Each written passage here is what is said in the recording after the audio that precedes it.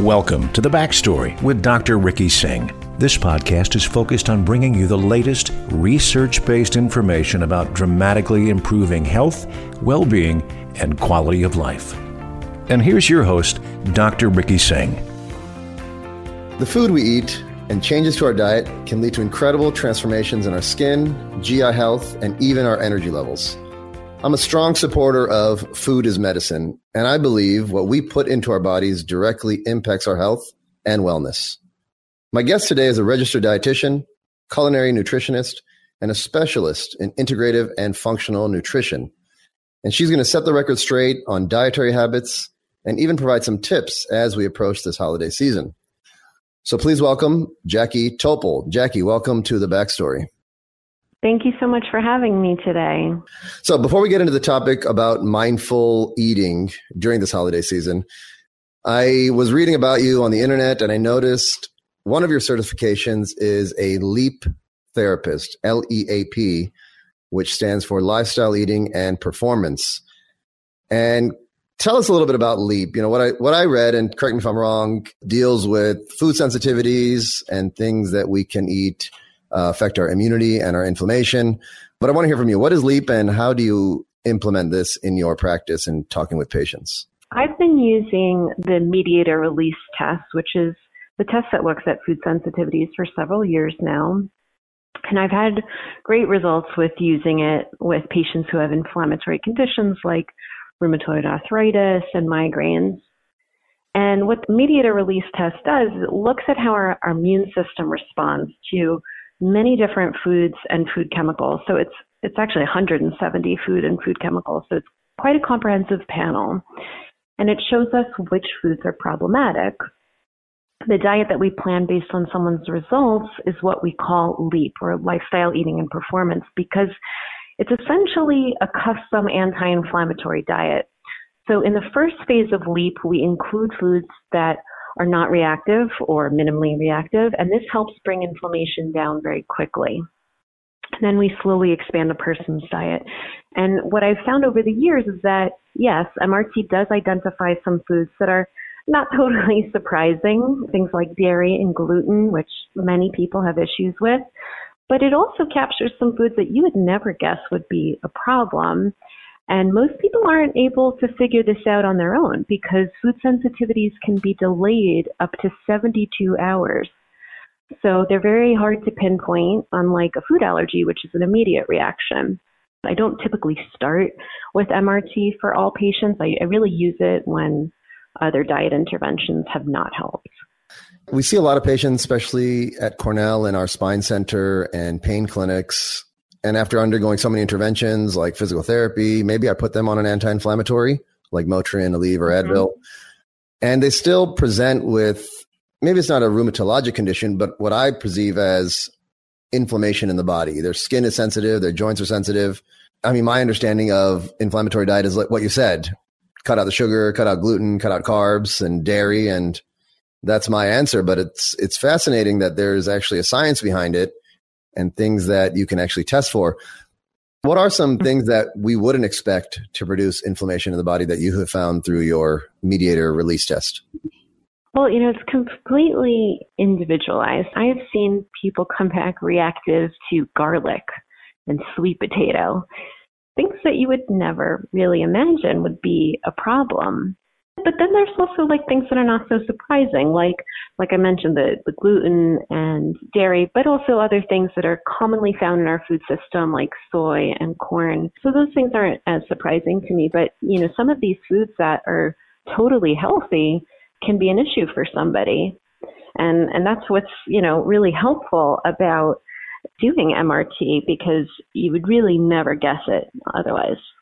In addition to cutting things out of your diet that could promote inflammation or even affect your immunity, are there things that you can take that are anti-inflammatory? One of the things that we cook a lot with, especially in Indian food, is curcumin or turmeric.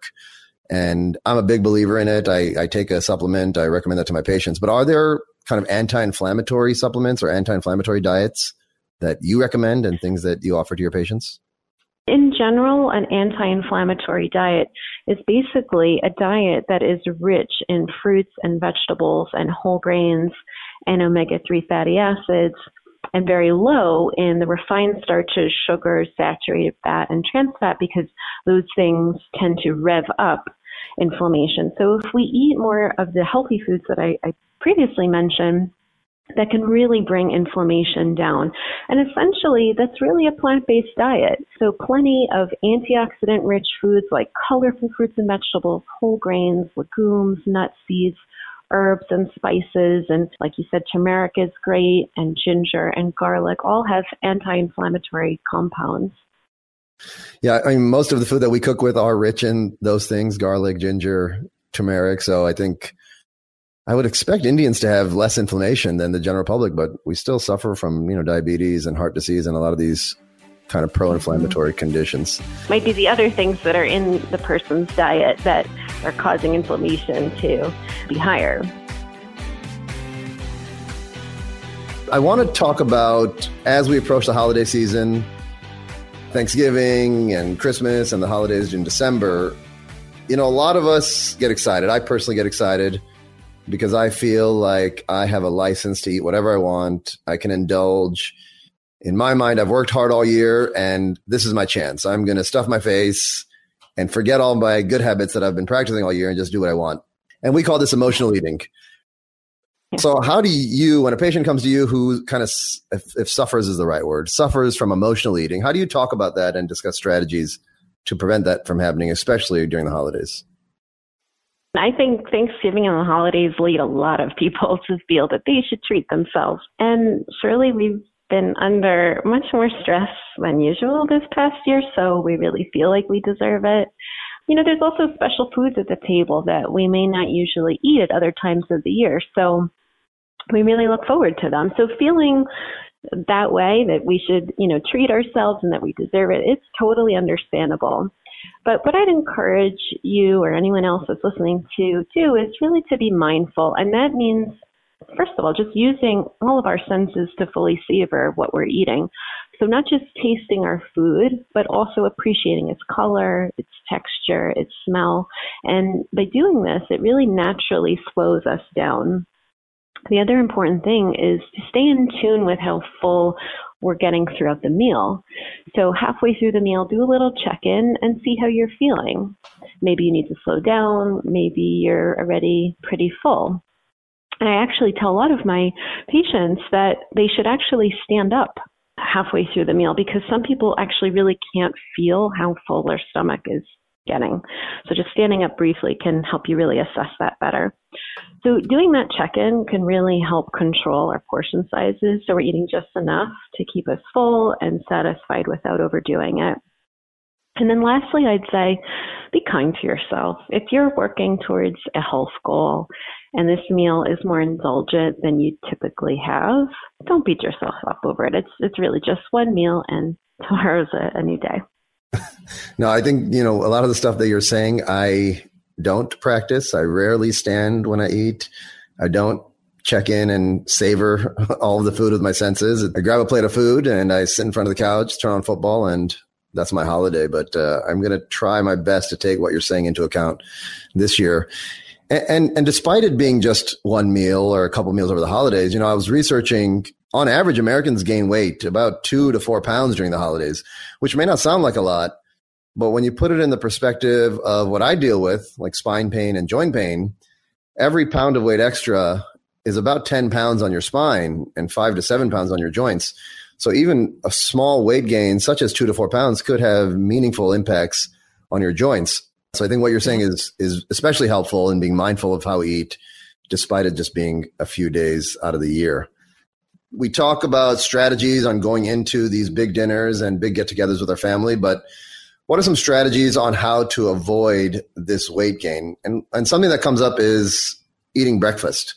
Is breakfast really the most important meal of the day? And how can we use this strategy to prevent overeating at these dinners? Breakfast is truly one of the most important meals. First of all, our metabolism is most efficient in the morning, so it's really a good idea to have breakfast. You're literally putting gas in your tank for the rest of the day. And if you skip breakfast, you're going to be much more hungry by the time dinner rolls around. And even if you've had lunch, you're still going to be hungry by the time dinner rolls around, and you're going to be likely to eat more. So you're best off having a balanced breakfast and a normal sized lunch every day, but especially when you're going to have a big Thanksgiving meal. So don't skip meals thinking you'll save the calories for later. It just doesn't quite work that way. How does this affect those of us that might practice intermittent fasting, where we don't eat until lunch or even dinner and we fast throughout the morning? Is that a good strategy, or should we be maybe not eating dinner if our metabolism is best in the morning? That's a great question. So, for intermittent fasting, that does work well for some people. But, even for people who do intermittent fasting, the latest they might be having their first meal might be 10 or 11, maybe at the very latest. The real reason why intermittent fasting works so well is really because you're cutting off eating late at night. And that's when our metabolism is very, very slow. And also we know that eating late at night, close to bedtime, can actually impact our sleep. And if we have poor sleep, that also can affect our metabolism. So really, the reason why intermittent fasting is so efficient for helping people lose weight is really more so because it curbs the night eating more than anything, really. I will say that for some people, intermittent fasting doesn't really work because they really do need to eat an earlier breakfast, and they tend to feel very sluggish. They don't have something in the morning. So it can work for some people, but I don't think it works for everyone. Holiday eating is about getting together with friends and families, and whether we can get together this year will be tough just due to what's going on in society with the pandemic. So it might turn into a Friendsgiving where we're doing a potluck-esque type of meal. And a lot of times the centerpiece might be a turkey or a ham. And I'll be the first to admit we often neglect our whole food, plant-based dishes. So can you give us some ideas on bringing healthier versions of the foods that we typically like to eat during the holiday season? So you can certainly lighten up dishes just by using less oil or cream or butter or sugar, which add a lot of extra calories to dishes. But you can also just incorporate more vegetables into your dishes, such as adding cauliflower into your mashed potatoes or using whole grain bread and vegetables in traditional stuffing, or adding butternut squash puree into your mac and cheese. And you can also just put out simply prepared vegetables like a colorful salad or roasted broccoli, just to encourage more plant-based eating. And that will kind of curb maybe some of the portion sizes of other more caloric dishes. Speaking of cauliflower, have you seen kind of when I was growing up, we didn't eat cauliflower. That was just not something that was made a lot in my house. But lately, my wife makes a fantastic cauliflower mac and cheese. We started to do cauliflower pizza. Have you noticed that we're using cauliflower a lot more than typically? Oh, definitely. It's definitely a big trend. A few years ago it was kale, but now cauliflower is everywhere. I'm seeing it in everything. Such a healthy food. Absolutely. And what's frustrating is, you can get cauliflower pizza at most of these pizza places now, but they're like 2 times the price of a regular dough-based pizza, which it's frustrating because eating healthier does come with a price at times, it seems.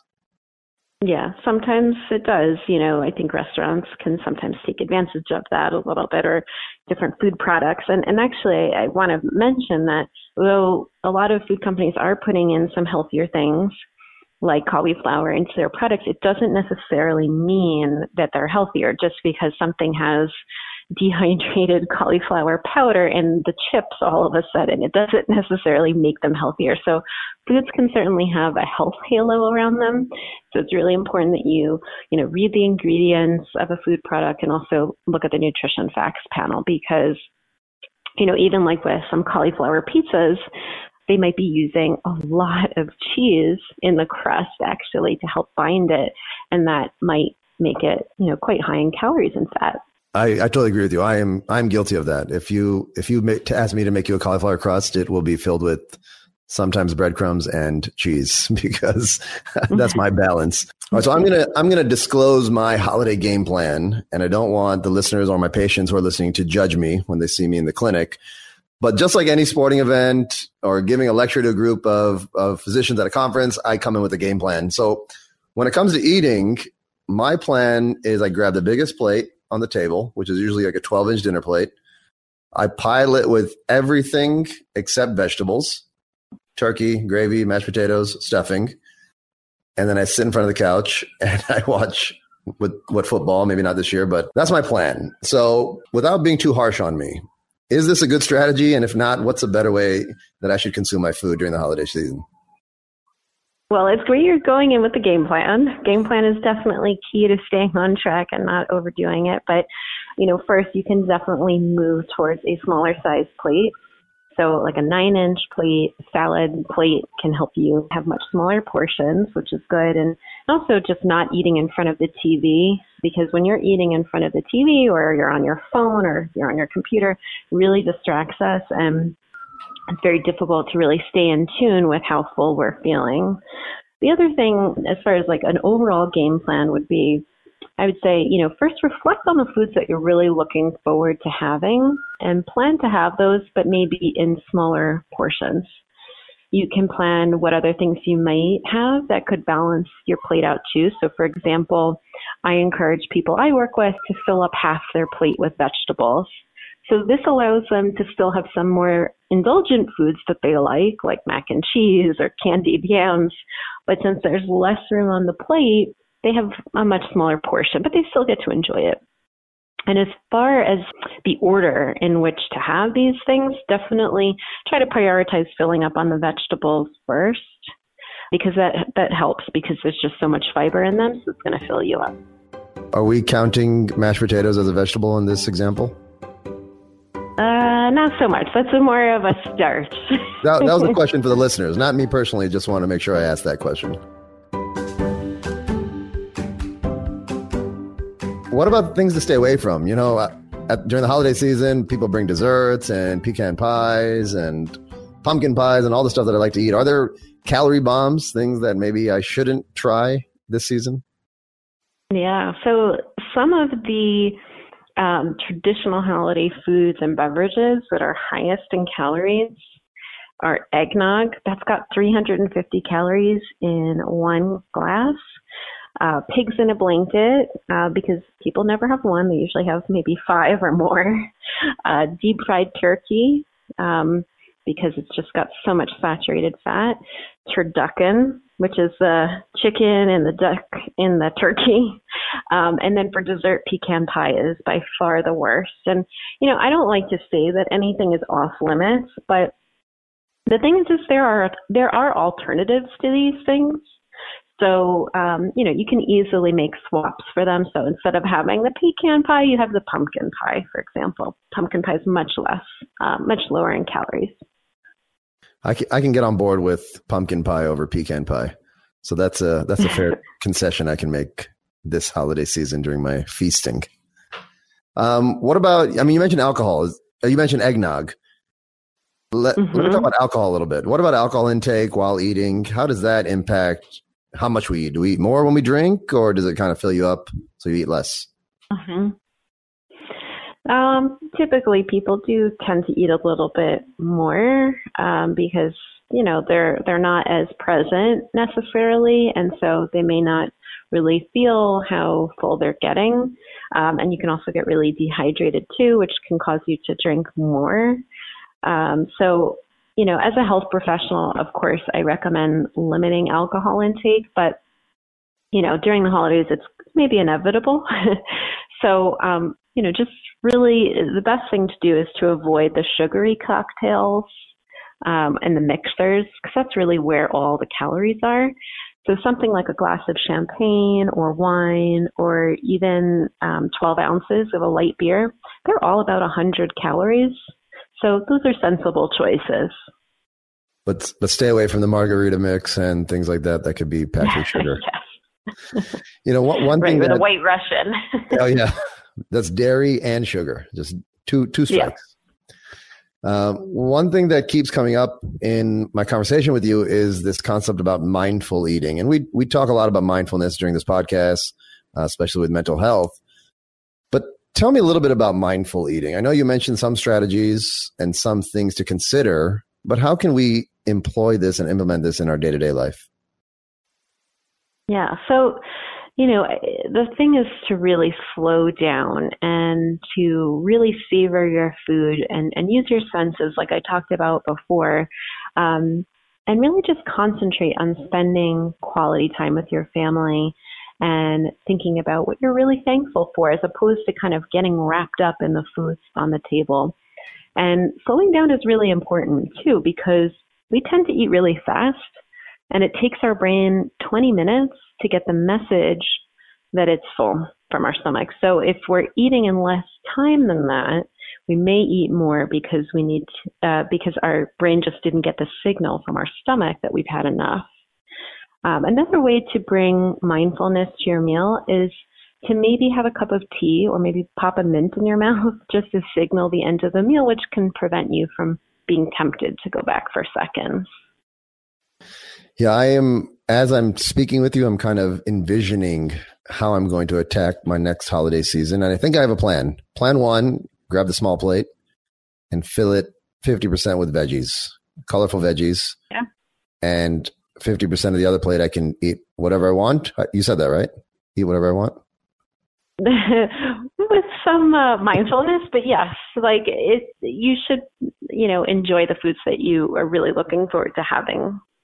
The concept of slowing down, as a physician and during medical school and residency training, meals were not about being mindful. I mean, you grabbed a candy bar or anything the moment you had a chance, the moment you weren't covering something on the wards, and that just transferred into my day-to-day life. I mean, I eat very fast at the dinner table. Yeah. I will finish my plate in a few minutes, and then I'll sit there. And my wife is always like, "Why are you eating so fast?" And I'm in my head, this is what I've been accustomed to doing. It just comes with training. So I need to really be thoughtful and slow that process down. Yeah. So you can also, put your fork down between bites. That will also help you slow down, and also just chew more too. That's another thing. Americans in general do not chew efficiently.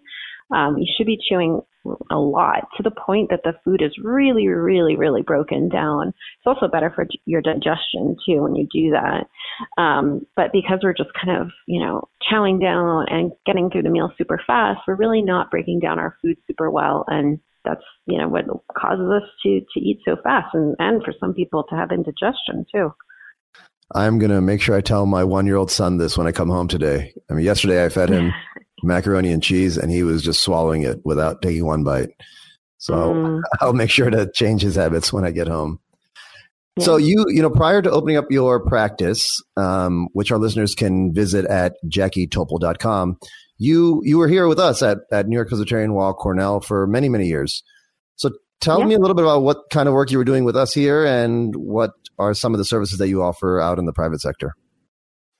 Sure. So I did my training at NYP, and then I worked as a clinical dietitian at Cornell. So I was inpatient for a number of years. I worked with cardiology and oncology patients for about 4.5 years. And then I moved into Cornell's new Integrative Health and Wellbeing Center, and I was their dietitian for about 3 years and worked with all kinds of patients. We saw a lot of people who had autoimmune conditions, a lot of digestive issues as well, and everything in between. And it was wonderful. And I loved working at Cornell and NYP. And, I consider it my home, because that's really where I started my career and where I got my training too. And now I'm in private practice. I see all my patients virtually now because of COVID. But it's great. I get to work with patients from all over, and I mainly work with people who have prediabetes and diabetes, but I also see patients who have gut issues as well. Certainly the work that you were doing here at the hospital reminds me of this phrase that we all talk a lot about, and I've written newsletters on, that food is medicine. And if we aren't really thoughtful about the substance we put in our bodies, we're really not going to have great positive health outcomes. So I love the work that you're doing, and I'm going to be sure to implement a lot of those strategies you mentioned today on how I approach food and how I eat during this holiday season. Any closing thoughts or tips for our listeners on food and diet in general, and kind of how to be more thoughtful about this process? Yeah, I think it's just all about getting more tuned into how you're really feeling when it comes to eating and just overall how we're feeling too. I think so many people are very, very disconnected, and especially for our New York listeners, people have very high stress jobs and are always moving at lightning speed, and it can be difficult to really think about how you're truly feeling. And I think it's important to really get more in touch with that. And, you can do that working with a dietitian, certainly when it comes to, the nutrition perspective, but certainly, a therapist as well. I just think in general, we're quite disconnected from how we're really feeling. And there's so much we can do there. Yeah, you nailed it on the head when it comes to stress, especially living in Manhattan and New York. Stress can lead to inflammation. Inflammation can lead to stress. Food obviously has a role in that based on what you talked about with the mediator release test. So a lot of things to think about. If you're out there listening and you have thoughts about your diet and you think maybe you need to make a change, please speak with Jackie Topol. You can visit her at her website at Jackie Topol, JackieTopol.com. Jackie, it was a pleasure.